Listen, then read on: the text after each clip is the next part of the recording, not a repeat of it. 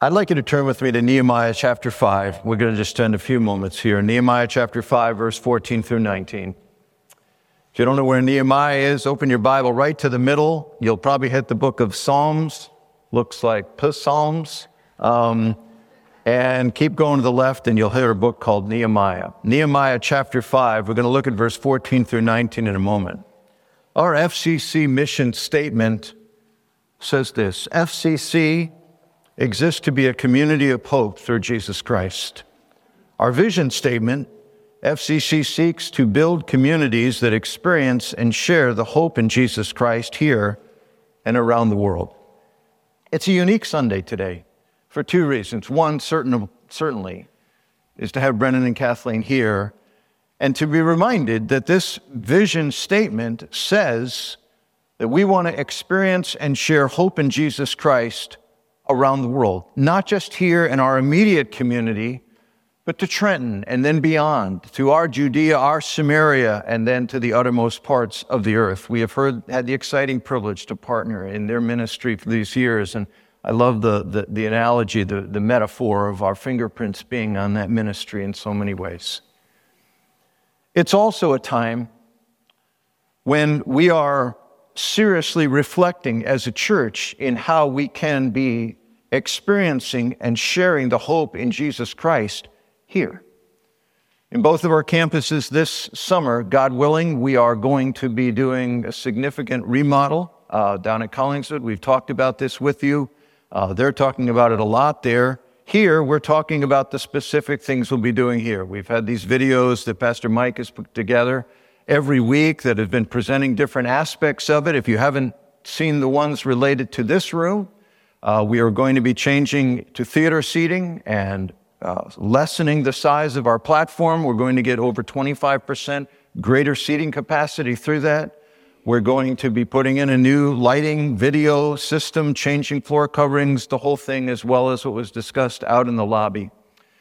2 weeks from today, on April 30th, we are going to be taking an in-gathering offering. Our prayer is for $500,000 to come in. We're asking you to really be thinking and praying about that. As we think about being a community that is seeking to extend hope to others, that's why we're doing more seats. That's why we're trying to remodel to more effectively minister to people. I want to just take a few moments to think about what kind of individuals extend God's hope toward others. What's true of their lives? Nehemiah was such a guy. Nehemiah, and the passage we're going to read in just a second, was a servant in the household in the palace of the Persian king.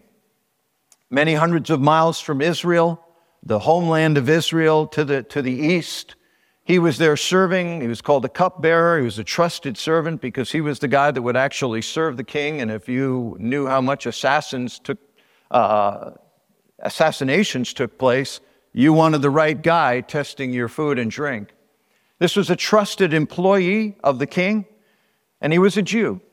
And he had grown passionate to want to go back to Israel because at that point, Israel had lived for 150 years under foreign dominions and foreign, can't think of the word. Anyway, they were there. And they were overseeing their area. And so the concern that he had was even the walls of the city were broken down.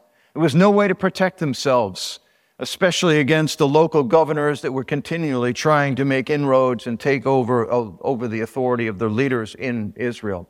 So Nehemiah got permission to go back. He was being appointed to build the walls. He has been appointed to be the governor of Jerusalem and the surrounding area of Judah at the time. And as he is going through his ministry, here's a quick rundown of what the book is about. Chapter 1, he makes the trip. Chapter 2 and 3, he begins the work on the walls, which is against the opposition of the local governors who didn't know he'd come to rebuild the walls. When they find out, chapter 3 and 4 in particular, demonstrate their hostility to the point that some of them are actually talking about invading. So they have to actually post guards every day. And so they're sitting there building during the day and they're guarding at night. In chapter 5, we see that the opposition that he is facing to build a godly community in Judah is not only coming from the outside, but some of his own nobles are acting in such a way they're looking for their own career advancement. They're looking for the building of their own portfolios, that they are abusing the Jews of whom they are a part. And he has to come to them, rebuke them. And in chapter 14 through 19, he gives a picture of his own passion, his own heartbeat. And here's what we read in verses 14 through 19 of Nehemiah chapter 5. Moreover, from the time that I was appointed to be their governor in the land of Judah, from the 20th year to the 32nd year of Artaxerxes the king, 12 years, neither I nor my brothers ate the food allowance of the governor. The former governors who were before me laid heavy burdens on the people and took from them for their daily rations 40 shekels of silver. Even their servants lorded it over the people, but I did not do so because of the fear of God. I also persevered in the work on the wall, and we acquired no land, and all the servants were gathered there for the work. Moreover, there were at my table 150 men, Jews and officials, besides who came to us from the nations that were around us. Now that was prepared at my expense. For each day was 1 ox and 6 choice sheep and birds, and every 10 days all kinds of wine in abundance. Yet for all this I did not demand the food allowed of the governor, because the service was too heavy on this people. Remember for my good, O my God, all that I have done for this people. Lord, we look to you in these moments together. And God, as we consider these 4 qualities of this godly man, this godly leader, may you speak into our own hearts of just our own hard orientation toward you. In Jesus' name, amen. 4 quick things we see about Nehemiah. Number 1, we see a man who had submitted his personal rights. In verse 14, he says, I've been in this role for 12 years. And in these 12 years, I have not taken what was my right to take. What the other governors had done before him, he had not taken the daily allowance he talks about, the provisions that has been made for him. He had rather, out of his own pocket, had provided for the care of what was at times 1,000 people per week that he was taking care of financially. He didn't take advantage of all the perks that were available to him in the job. His spirit was not, this is what I can get out of this role. Or his primary question was not, what's in it for me? What do I need for me? What do I need to protect my future and be secure for myself? The ultimate question was, what has God called me to do? Because he was a man that surrendered his rights. It was his right to take some of this. All the men before him had done it as governors. All the surrounding governors did this. But there was a heart that was ruled by him. It reminds us of the New Testament principle of 1 Corinthians 6. In verse 19 and 20, where Paul is describing how we are to live our lives. Here's what he says. Don't you know that your body is a temple of the Holy Spirit within you, whom you have from God? You are not your own, for you are bought with a price. So glorify God in your body. He says every part of your life has been purchased. You're not your own. You belong to Christ. One of the foundational realities of life with God is that you don't have your own personal rights to claim. He saved you. He freed you from the penalty of power and the power of sin. He called you. He adopted you. He redeemed you. He forgave you. But he bought you. He gave his own son's lifeblood for you to belong to him, to say, God, my time is your time. My talents are your talents. My treasure is your treasure. All of my life belongs to you. You bought me. Now you've been bought by the kindest, most compassionate, most compellingly kind individual in all of the universe. But you didn't enter a democracy when you joined the kingdom of Christ. You entered a theocracy where Christ is the king and the Lord. And Nehemiah got it. And he says, all these are my right. I can claim them all. But if my goal here is to be a servant of God and to serve his people, and he's brought me back from a cushy job in Persia, that I am here by the decree of God to serve his purposes among his people, and he calls the shots. I don't have the right to say, in light of how my wife treats me, I have a right to give her the silent treatment.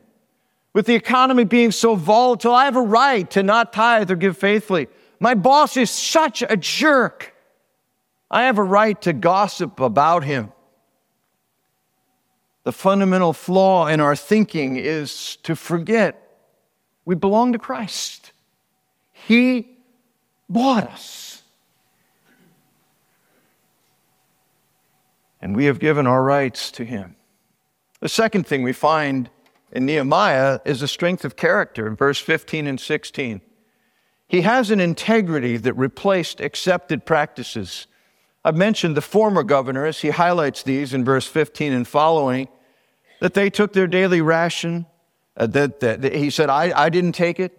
I didn't acquire land. He said this was a great opportunity. One of the benefits of being a leader, it's like in the colonial days. You know, a lot of the English lords were happy to come over here and serve in the military because they tend to get tracts of land as a benefit. It was a perk of the job in the new land. And this was similar. And he says, I didn't take any land. As a matter of fact, he's going to say, what I'm actually doing during the day is I'm on the walls working. He did not take that which was his to necessarily take. He went against accepted practices. Now, here's the thing when you don't go along with accepted practices. You make people mad. Now, the other governor that was before him was gone, right? But some of his people are there. Some of his aides are there. Some of his cabinet's still involved. If you study the book of Nehemiah, you'll find out a number of those people had infiltrated the whole leadership structure in Jerusalem. And he walks into this. So every time he says, no, we're not taking the perks, he's ticking people off. It's hard to go against. I mean, he's the new guy in town. It's hard to have people mad at you. None of us are saying, I'm going to wake up tomorrow morning and I'm just looking for opportunities to have conflict with the people in my life. If you are, please don't work with me. And you want to say about Nehemiah, he's got all these enemies out there. He's got so much coming at him. Doesn't he have enough people mad at him? And then he goes out and works on the wall. And you can just imagine the voices. You know, you can just imagine, what kind of a ruler does that? I mean, who does he think he is anyway? Is he trying to show us up? What's he trying to prove? All the blah, blah, blah, blah, blah, blah. Somehow, he's willing to go against accepted practices. He's able to be a man of integrity, which the word integrity is from the word that means straight. He's able to follow a straight line when everything else is so twisted around him. How was he able to do that? Well, we're told here in the verse. We're told here down in verse 15, even their servants lorded over the people, but I didn't do so. Why? Because of the fear of God. The fear of God replaces other fears. Awe replaces fear. Many of you know over the last number of years, I just spent hundreds and hundreds of hours, some of it on my own time, unrelated to work, some of it in preps for various series, studying the fear of God. It has become probably the most precious principle of Scripture to me to understand what it means to be awed by God. I sign my muse letters now, living in awe. I want a God that stuns me. I want a God And the longer I live my life in ministry and life, and the more I face disappointments and confusions and hurdles and things where we need the power of God, as we were singing about this morning, the more I find I'm drawn more and more for a God that is big and transcendent, a God that doesn't just love me, He awes me. He stuns me with His power and His grace and His love and His holiness. Nehemiah knew God like that. The bigger God gets, the smaller people's voices get.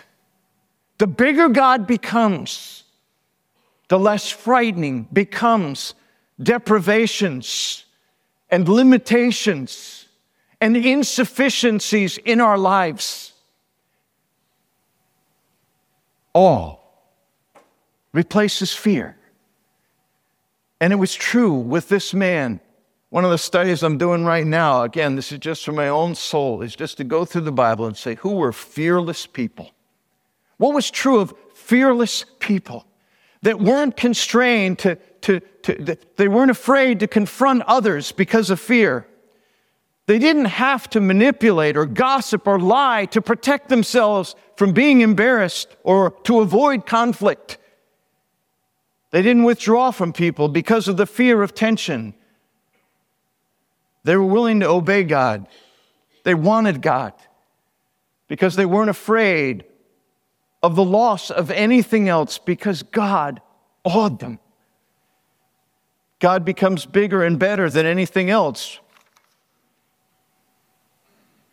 when we enter into the path of Nehemiah, which is just to be awed by God.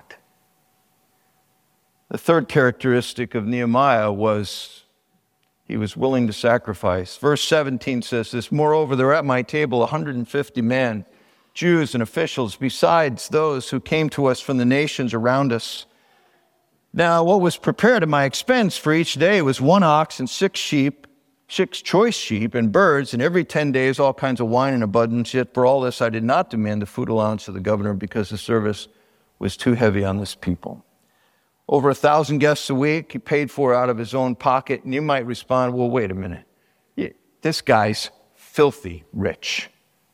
Well, yeah, he obviously had some resources. It's been my experience that the more you accumulate, the harder it is to start giving with a spirit of generosity. The later in life you go with financial gain, the more difficult it is to let it go. That you may go up some with the amount, but certainly not much with the percentage. I had lunch with a guy not too long ago, successful business person for sure. And I knew his walk with God in the area of finance. And I was asking him questions, I was just curious, and of what his own practice was with the Lord.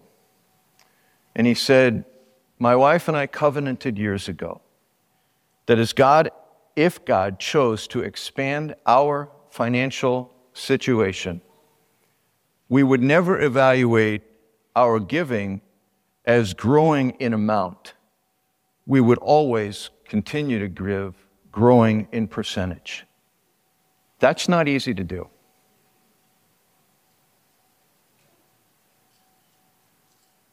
Nehemiah had a heart of generosity, and he said, this belongs to God. God has promised to take care of me. I have so many opposites, so much around me, but I am going to live joyfully, sacrificially, by faith, as an influence and be an influence of God. The last thing, verse 19, he was a guy that was surrendered to God. Remember for my good, oh my God, all that I've done for this people. He had a God who was personal. You're my God. A God who is faithful. Remember for my good all that I have done for this people. Now, that sounds kind of arrogant. But he's saying, remember me for my good because of all I've done. I think if you really pray, you don't feel very arrogant with God. You start with worship, which we see in the book. He's a worshiper, he's a prayer, he's a thanker. You begin by worshiping God, and then you're thanking God, and then you're confessing your sin to God. You don't tend to come to God with an arrogant spirit. He's listing this because he's confident that God delights to take care of those that delight to honor the Lord in their lives. He said, Lord, I've done what you've told me to do. Remember me. I'm trusting you to take care of me. Watch out for me. God delights to sustain and carry his children to do his will. But it begins with surrendering to God. I had another conversation recently with another individual, and he also was a guy, and he made an interesting analogy. He has gone through a number of very difficult things in the last few years, heartaches. And he said, I was asking about his response, how he responded to it, and I know him pretty well now. But he said, I've learned there's only two curtains. There's the curtain of my will, and I can choose that. And sometimes I do, and a lot of times I want to. But he said, I always find what's on the other side of the curtain stinks. He said, there's another curtain. He called it the curtain of surrender. I can say, Lord, you're asking me when I go through that curtain to choose your will, to say yes to you. And I don't know what's on the other side. But he said, every time I choose that curtain, I love what's on the other side. But he said, there's no third curtain. There's no third curtain. There is no third curtain. There is your will, there's God's will. Nehemiah says, Lord, remember me because I'm choosing your curtain. I'm going through and I'm trusting you to carry me and care for me. To me, this is an exciting day in our church. It's exciting to hear what God has done. I can't remember the name of your church. What is it called now? Fellowship Crosspoint. Yeah, I'm still back at Capital City. Hear about what God's doing at Fellowship Crosspoint. It's exciting to see what God is doing and stirring of us to do. It's most of all exciting to just think we are invited to be a part of the purposes of God, to choose his curtains, to trust him, to walk through,